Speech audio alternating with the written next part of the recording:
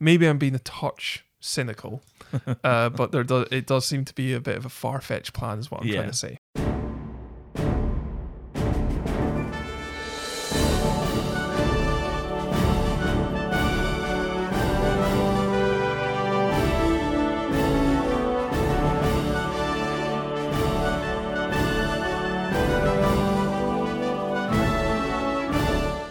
So hello and welcome to another episode of For You the War is Over, a podcast all about all things Second World War, prisoner of war, escapes. Presented by me, Dave, the history nerd. And by me, Dave, the tech geek. And today we're going to be looking at the story of one Captain D.B. Lang, who was of the Cameron Highlanders in the 51st Highland Division. Captain Derek Lang. Oh, Derek. Yes. Very nice. Another strong name. Yeah. Although I quite like DB. Yes, DB is a name. It rings off, trips off the tongue quite nicely, doesn't it? But there don't seem to be a lot of Johns escaping. No. Nothing dull like that. Although John is a perfectly pleasant name, of course. I mean, you know, in maybe for a future project, can we find as many Daves that escape as possible? I think we should. So when we discovered there's none and they're all just useless. Yeah, exactly. It's all in the name. Yeah, exactly. 51st Highland Division were one of the forces that were used to defend the line during the Dunkirk evacuation. Ah, okay. In essence, trying to hold back the advancing Germans to give them enough time to get as many Allied servicemen of the British Expeditionary Force back across the UK. Right. And essentially, they were there to buy time. And they weren't the only one. They weren't the only force that was left as a last line of defence, but they were one of them. Yeah. And so he was fighting in San Valery and was actually slightly wounded from a shell burst while fighting, and so was captured and taken to a hospital on June the 12th. So we are talking about only 8 days after the Dunkirk operation had been completed. Okay. We're still talking very early in the war here. Yeah. Only barely a month after the Phoney War had come to an end on the 10th of May with the invasion of the Low Countries. France was to surrender within a couple of weeks at this stage. So, yeah, very early in the war that this has taken place. And he's taken to a hospital to actually receive treatment. He says that there were 50 other British wounded there, and the rest in the hospital were all French. So, yeah, he was in hospital for a week, actually, and was essentially discharged to join the stream of columns of prisoners of war being marched back towards Germany, which we actually discussed in a previous episode. One on Captain Taylor. Yeah. And the opportunity that long columns of servicemen marching towards Germany presented for a would-be escaper. With just such little guard on there. Yeah, exactly. I would imagine it also would be a bit difficult for Lang in this, though, because if he's only just recovered from injury, surely that plays a part in the marching as well. Yeah, you'd think so. I mean, he doesn't actually say where he was wounded. No. So, it could have just been a Basil Fawlty-esque flesh wound, which comes back to haunt him in later life. But, yeah, he doesn't actually say where he was wounded, but he does say that he was wounded. I mean, bad enough to spend a week in hospital, I suppose. But yeah, so he joined a long column of prisoners of war marching back towards Germany, heading towards a prisoner of war camp system, and essentially not wholly dissimilar to Taylor, he legged it. I love this method of escape. It would probably be the first thing I would try. Why wait a couple of years and dig a tunnel when you can just sprint? Just be like, there's nobody watching me. I'm just going to do a runner. Yeah, exactly. It's the brave option. Brave?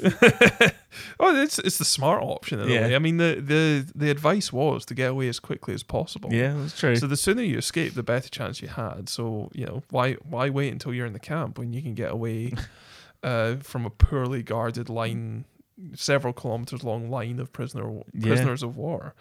And interestingly, right from the start, he's talking about, our object was to reach unoccupied territory, the unoccupied part of France, Vichy France, as it's sometimes known. He is very clear in his mind. He is heading south. He is heading to unoccupied Europe. He is going to make his way towards Spain at this stage, but that may change. Okay. See, he rolls with his punches. But interestingly, he talks about how he would only walk at night. He trekked only at night. And he says the reason for this is that he had no civilian clothes. However, this is actually in contrast to, what others have said, whereby they've made a point of travelling by day so as not to stick out like a sore thumb. Yeah, because almost, at least all of the stories that we've looked at so far, everyone has travelled by day to avoid curfew. Yes, exactly. And because if you're caught walking around, there's if anyone Guaranteed sees arrest. Any movement at night time, that's just you've broken curfew. Yes, exactly. And curfew was 11 o'clock at night, so it was actually quite late. I was surprised it was as late as that. Yeah, to be honest. I expected it to be sort of 8, 9 o'clock at night, something like that. But it was actually 11 o'clock at night. So, they took a bit of a risk in travelling at night, even without civilian clothes. Yeah. At this stage, there was a lot of refugees going through France. He could have probably blended in, but he chose not to. Ultimately worked out. He got back, produced a report, so fair play. But again, we're talking about very early in the war. Even though it's after the Dunkirk evacuation, France hasn't surrendered yet at this stage. Despite their initial intention to be to head south towards the unoccupied territory in France. Because they'd heard a rumour that the British had landed at Boulogne, this is just after Dunkirk, so, they'd heard this rumour that the British had effectively come back. So they actually headed north initially, which seemed quite risky given that the war is still going on. And they even talk about, we could hear bombing going on from the direction of Boulogne and Calais. Yeah. So the war is still going on. They can hear bombing taking place, and so they kind of head towards that in the hope that the British had landed. Yeah, because I think they take that sort of being able to hear the bombing as a sign that the British had landed and that there would be someone there to meet them. But yeah, and so he says that he travelled for 11 days heading north by night through the country, eventually reaching Le Touquet, I think it's pronounced, on July the 5th, 1940. However, he says that not only were the rumours wrong, but the coast was guarded by patrols with sentries every 100 yards. And to make matters worse, there wasn't a boat to be found in the area. Their gamble seems to not have paid off particularly well. No, that seems like you put everything on, let's just go north because that's where everyone is, and you get there and it's just the worst possible situation for you. Yes, yeah, exactly. And so, yeah, they're a wee bit scuppered. I mean, they maybe should have stuck with their original plan of heading south. It seemed to be a sensible plan. Yeah, I mean, if I was to foreshadow. Yeah. And so, so it took them 11 days to get there, and on the 12th day, having run out of food, two of them headed into the nearest village to try and get hold of supplies. They had some civilian clothes by this stage. And on returning to their hiding place, they were stopped and questioned by a German officer who promptly arrested them. I did have a question mark over the next comment where he says, "We collected our friend." Yeah, I thought this. I was just like, wait, so you just tattled on where your friend was as well? Yeah, I mean, give him a chance. They seem to have just kind of gone, yeah, he's over there. He's hiding in that shack. See that shack over there? Yeah. Our mate's in there. Yeah. How would you feel if it was the other way around? And I would be seriously nipped. Yeah. Like, that would rip my knitting so much. Yeah, it's like if I was the one hiding, it's like, oh, guys, you just ruined it for me. I had a chance here. Come on, you take the hit. So yeah, we collected our friend who had remained in the hiding place while we were in the village. So they're even admitting that he was hiding. Yeah. It's also the use of the phrase, we collected our friend. Yeah. It's not like our fellow escapee was also captured. It was, we had a hand in this. Yeah, we were definitely playing a part in his capture. So yeah, they're arrested and taken into German barracks, actually, and I have no idea how that is pronounced, but they seem to just kind of be skipping around northern France, heading to Hesdin, Lille, and then on to Tournai, which is in Belgium, but very close to the French border. So they have moved into Belgium, so they're kind of heading back towards Germany again, presumably taken prisoner, heading back to the prisoner of war camp. However, they say that two other officers had joined them when they got to Lille. One from the Royal Signals and one was a gunner from Royal Artillery, I assume. And they'd actually made plans to escape together. And so when they were in what is presumably a temporary camp in Tournai, I think it's pronounced Tournai. It's going to be Tournai now. They actually slept on top of an outhouse. See, how did they get on top of the outhouse without anyone seeing them? That's the question that I had. I'm not sure. And also, outhouses aren't that big. No, and isn't it a toilet? Yeah. Well, at least that's what I know. Yeah, that's yeah. That kind of been very comfortable. I mean, I suppose the lengths you go to. Can you imagine the awkward situation and of how you when you're a kid and maybe you're up a little bit later than you should be, and your parents are moving around, so as they walk past your room, you do that thing where you sort of freeze and just be really quiet until they've gone past. Imagine that same situation, but you're lying on top of a toilet and someone has just gone inside to use the bathroom. We'll maybe leave that image there. Let's just park that for a second. Just that sort of thing where you have to freeze and just not do anything and not make any noise, because otherwise the guard who's using the bathroom will just be like, what is on the roof? Anyway, so having slept on top of the outhouse, which overlooked the outer wall, they basically just dropped over the wall when the sentry had gone round the corner. This seems like a design flaw.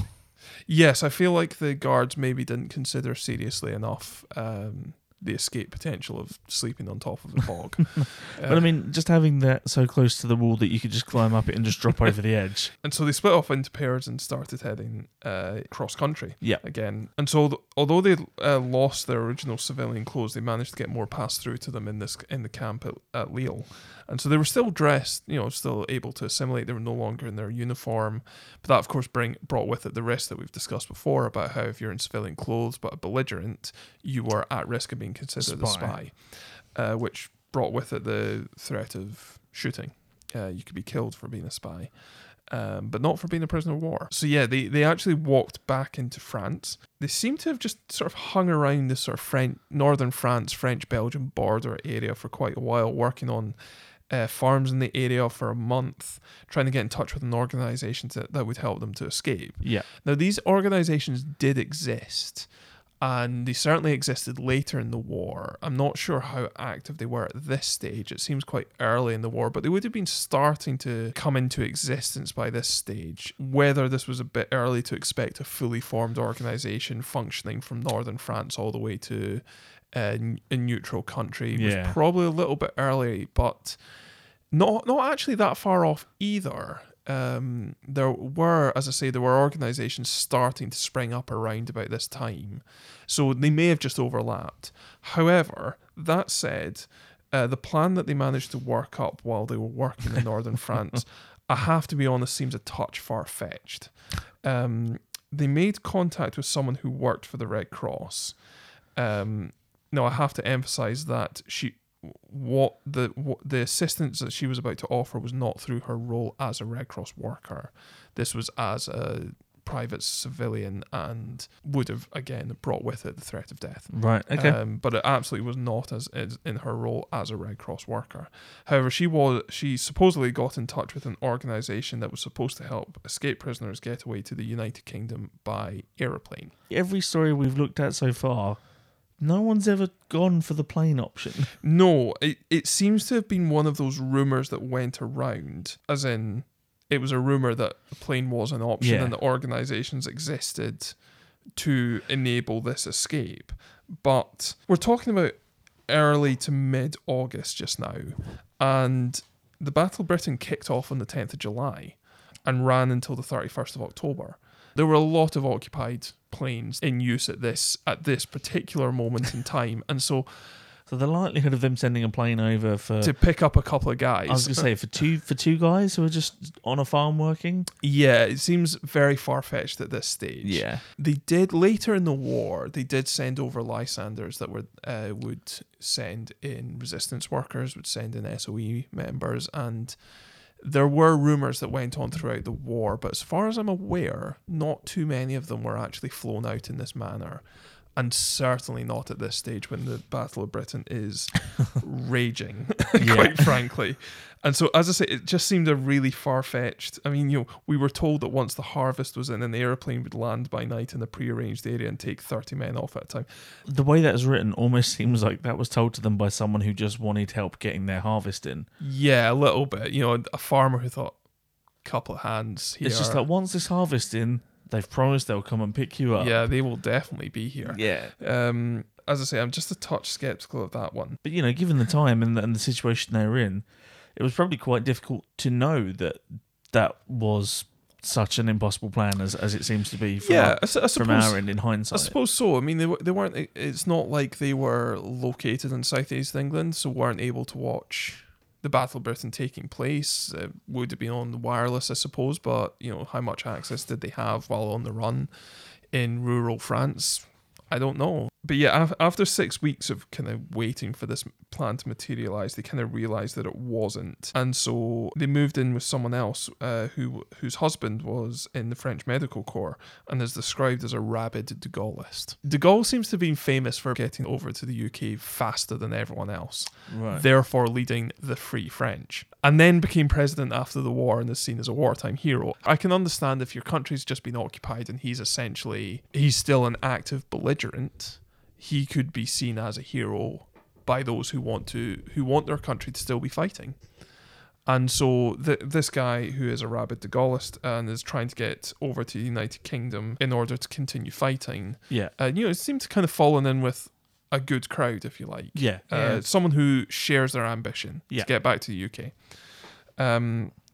And so they kind of hang around for another 6 weeks, and then there's a rumour that there's another organisation which would take, if they made it to Paris, there'd be an aeroplane that'd fly them back to the UK after that. His enthusiasm seems to run away with him a little bit here, because he says the plan sounded fantastic, but the arrangements for secrecy were so good that we put our faith in it. And yet, a couple of lines later, we arrived in Paris about 10 o'clock at night before the curfew was due, only to find that the organisation no longer existed. If ever, yeah. It sounds like someone who's been told something and he's just chosen to believe in it wholeheartedly. Yeah. However, despite that, they got hold of a hotel. They're in Paris. They hung around in Paris for 4 days and basically used the hotel as a base. Right. And then there's an interesting little detail here in the report whereby he says, our food consisted of oysters. Yes. Which sounds great in a way, like, very high-class food here. It's considered fancy food. Yeah, exactly. I can't imagine it did much for his constitution. No. However, he did make his way to the American embassy. Seems to be a running theme here. The embassy seems to have been a bit of a magnet for escaping prisoners of war. That makes sense, though. That's a good target to go to. They are a neutral country at this stage.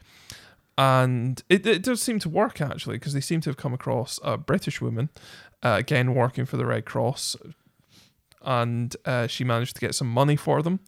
And they actually ended up getting a train down to the Bordeaux area. And so when they reached the Bordeaux area, they managed to make some contacts with people in the wine business. And basically, from what I can tell, they essentially crossed into unoccupied France through a vineyard. Right. There seems to have been a German patrol that was going up and down, and they just kind of sprinted through what they call a small farm in thick wine country. Okay. And yeah, it's not an uncommon story that actually crops up, because vineyards kind of would, one part of the vineyard would be in occupied France, another part of the vineyard. If you just kind of casually stroll through a field, you would through.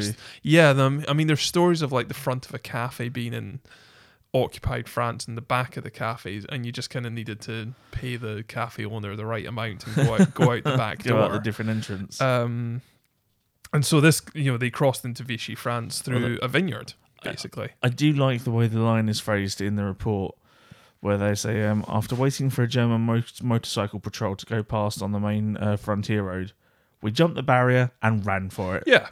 There's a lot of running here. So just another case of, what do we do? I don't know. Leg it.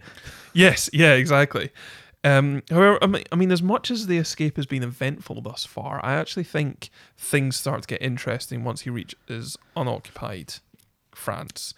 That's where we've just crossed into. Which is convenient. And so, he stays in a small inn in a place called Puyol, and then take a train to Marseille. On arrival at Marseille station, there was a paper, identity papers check. Yeah. However, because they made these contacts through the wine business, the friend that they'd been working through had arranged with soldiers standing nearby. Essentially, they were able to slip through without having a paper check. The people you know. I was going to say, it's good to have friends in those positions. Yes, exactly. It's not what you know, it's who you know. Yeah. In these circumstances. However, Marseille is a major part of the overall escape story.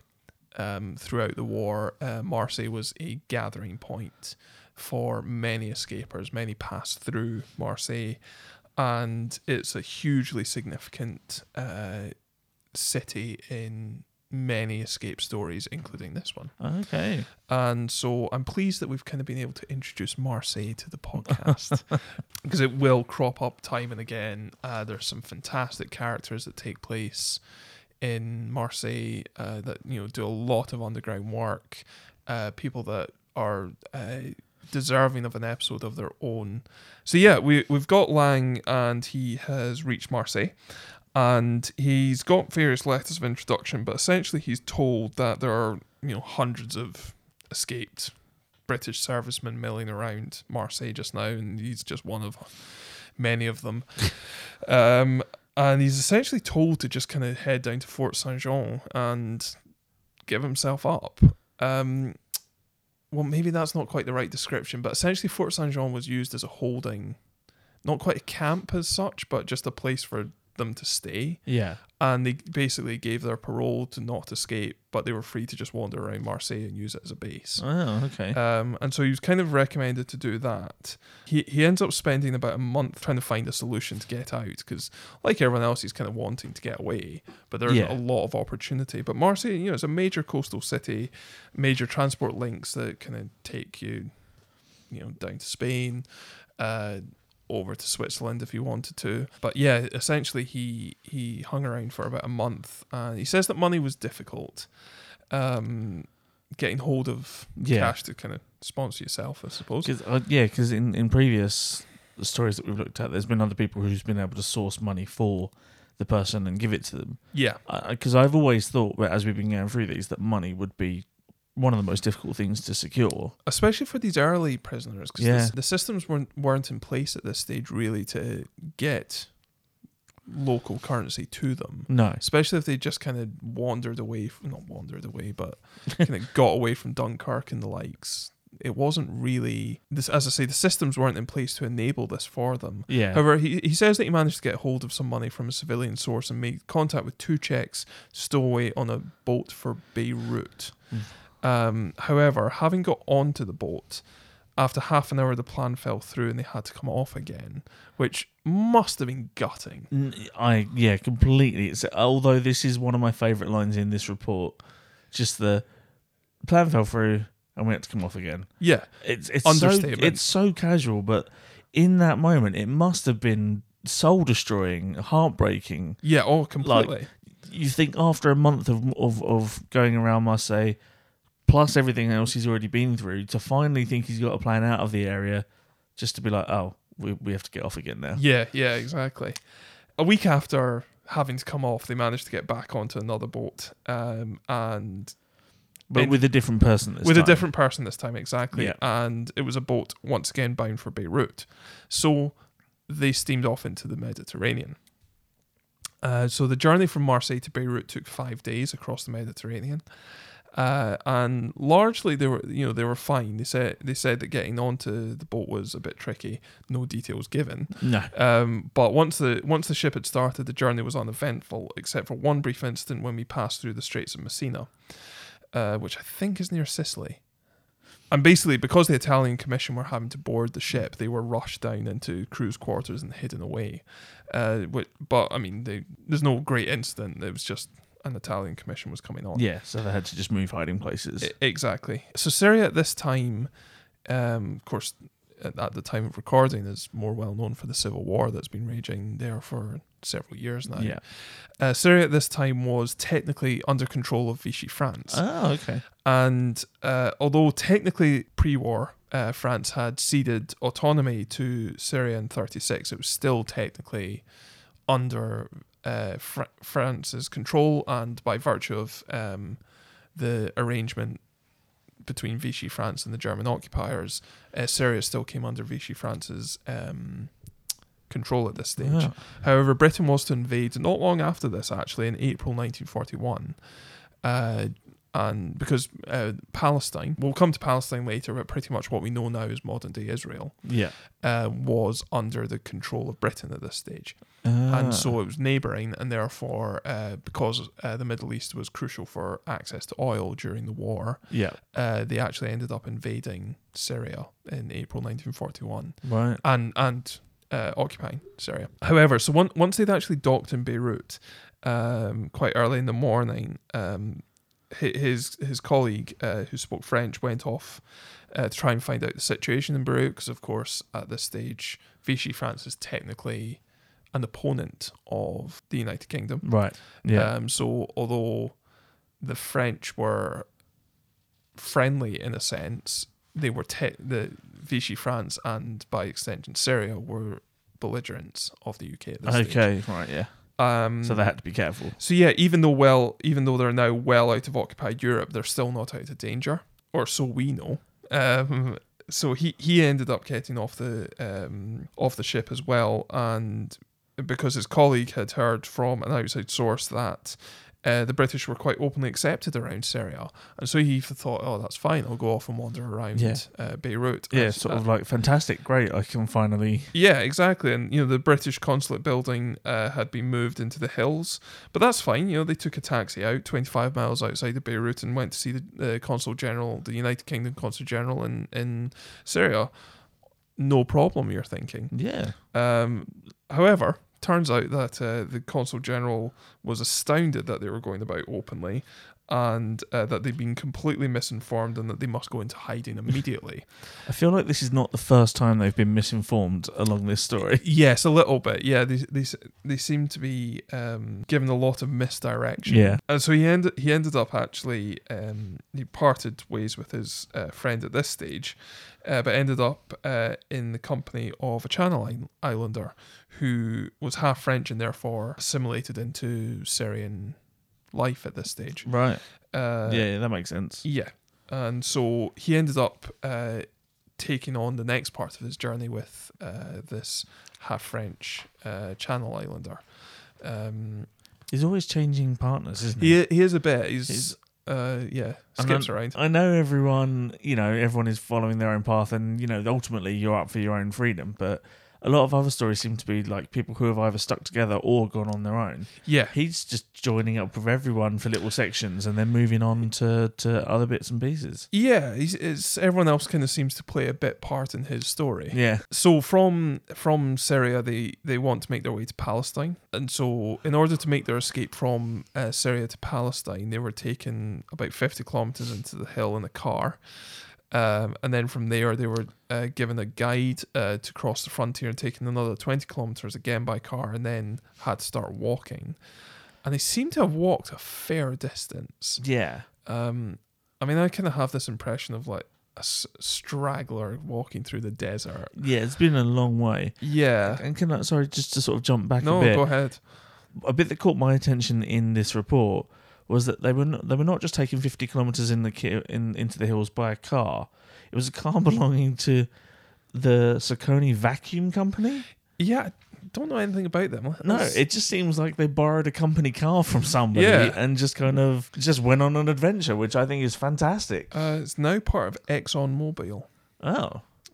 So it's an oil company. Right. Just not what I get from that name. No, I thought it was a Hoover. Yeah, so did I. Or Dyson, you know, the 1940s equivalent of Dyson. I thought it was a vacuum cleaner company, and now I'm slightly disappointed. Yeah. However, it did its service in, absolutely. Taking them 50 kilometers into the hills of Syria towards Palestine. Having been dropped off from the car and having started to walk, they ended up walking for 10 hours straight through the hills, heading towards Palestine. Eventually, the following night, they continued their journey, and after another 5 hours of walking, crossed into Palestine. About 1 a.m, arriving at a little Jewish settlement called Matula. So there were, I don't want to stray into sort of modern day Middle Eastern politics, but there were Jewish settlements in Palestine even at this stage. Right. It wasn't, Israel didn't exist at this stage, but there were Jewish settlements in what is now Israel even then. Right. Okay. And they seem to have come across one of them. And this Metula had also acted as an outpost for the Somerset Yeomanry, which would have been a regiment stationed in Palestine at the time, I would assume. That makes sense. Yeah. What's interesting though is, this has him now reached safety. It was 5 months since his escape and 6 months since he's captured. Yeah. It's actually quite a long time he's been on the run. Yeah. He's travelled a long way from northern France all the way down to Marseille, crossed the Mediterranean to Syria, and then made his way down through the Syrian hills to Palestine. It's actually a real trek. This guy's covered some serious mileage. Yeah. His mileage claim must have been huge at the end of this. However, I did find it interesting that having actually reached British forces, they then had difficulty establishing their identity because they were dressed like a couple of tramps and had no papers on them. Trying to prove their identity then became the issue. Yeah, exactly. And they'd left their papers at the consulate in Beirut, and they were meant to be sent forward and sent onto them. And it wasn't until they actually arrived in Jerusalem that they had friends there from a previous posting that recognised them and vouched for them. Which seems fortuitous, but it's actually quite amusing that once having reached British forces, they then had difficulty proving that he was British. Yeah, you're exactly right, because they would spend so much time trying to prove that they were not British or anything like that, or trying to assimilate into the local population. Yeah, to then have issues proving that you're British when you finally reach safety. Yeah. Exactly. There's a certain glorious irony of that. Yeah. However, there's a happy postscript to this. Okay. Again, this guy had a really interesting post-escape career, not just post-war career, but his post-escape. So yeah, he ended up winning the Military Cross for this escape, which is actually a huge achievement. Yeah. This is one of the major awards that you can receive in the army. It's a huge recognition. And upon returning to the UK, he became commanding officer of the 5th Battalion of Cameron Highlanders and led the battalion through the European campaign until VE Day, Victory in Europe Day, on the 8th of May. Wow. And received a DSO, Distinguished Service Order, for his service throughout the war. So, that's pretty impressive. Yeah, he fought on through the war and was, as I say, fighting in Northern Europe. So he returned to Northern Europe. He returned to Northern France after D-Day. He got back. Just went back there. Yeah, but I mean, even after the war, he ended up being appointed Chief of Staff at Scottish Command in 1960 and was made Commander-in-Chief of Scottish Command in 1966, which brought with it, as Commander-in-Chief of Scottish Command, a posting as Governor of Edinburgh Castle, a post that actually goes back nearly 1,000 years. Wow. So there's been a Governor of Edinburgh Castle since the 1000s. Okay, well, thank you everybody for listening to this week's episode. We hope you've enjoyed it. If you have, please consider subscribing to the podcast. We could be found on Apple iTunes, Google Podcasts, or any of your favourite podcast platforms. Or you can follow us on Twitter on @FITWIO. If you'd like to send us a more long-form message, then you can also email us at fytwiopod@gmail.com. Thank you very much for listening. Thank you.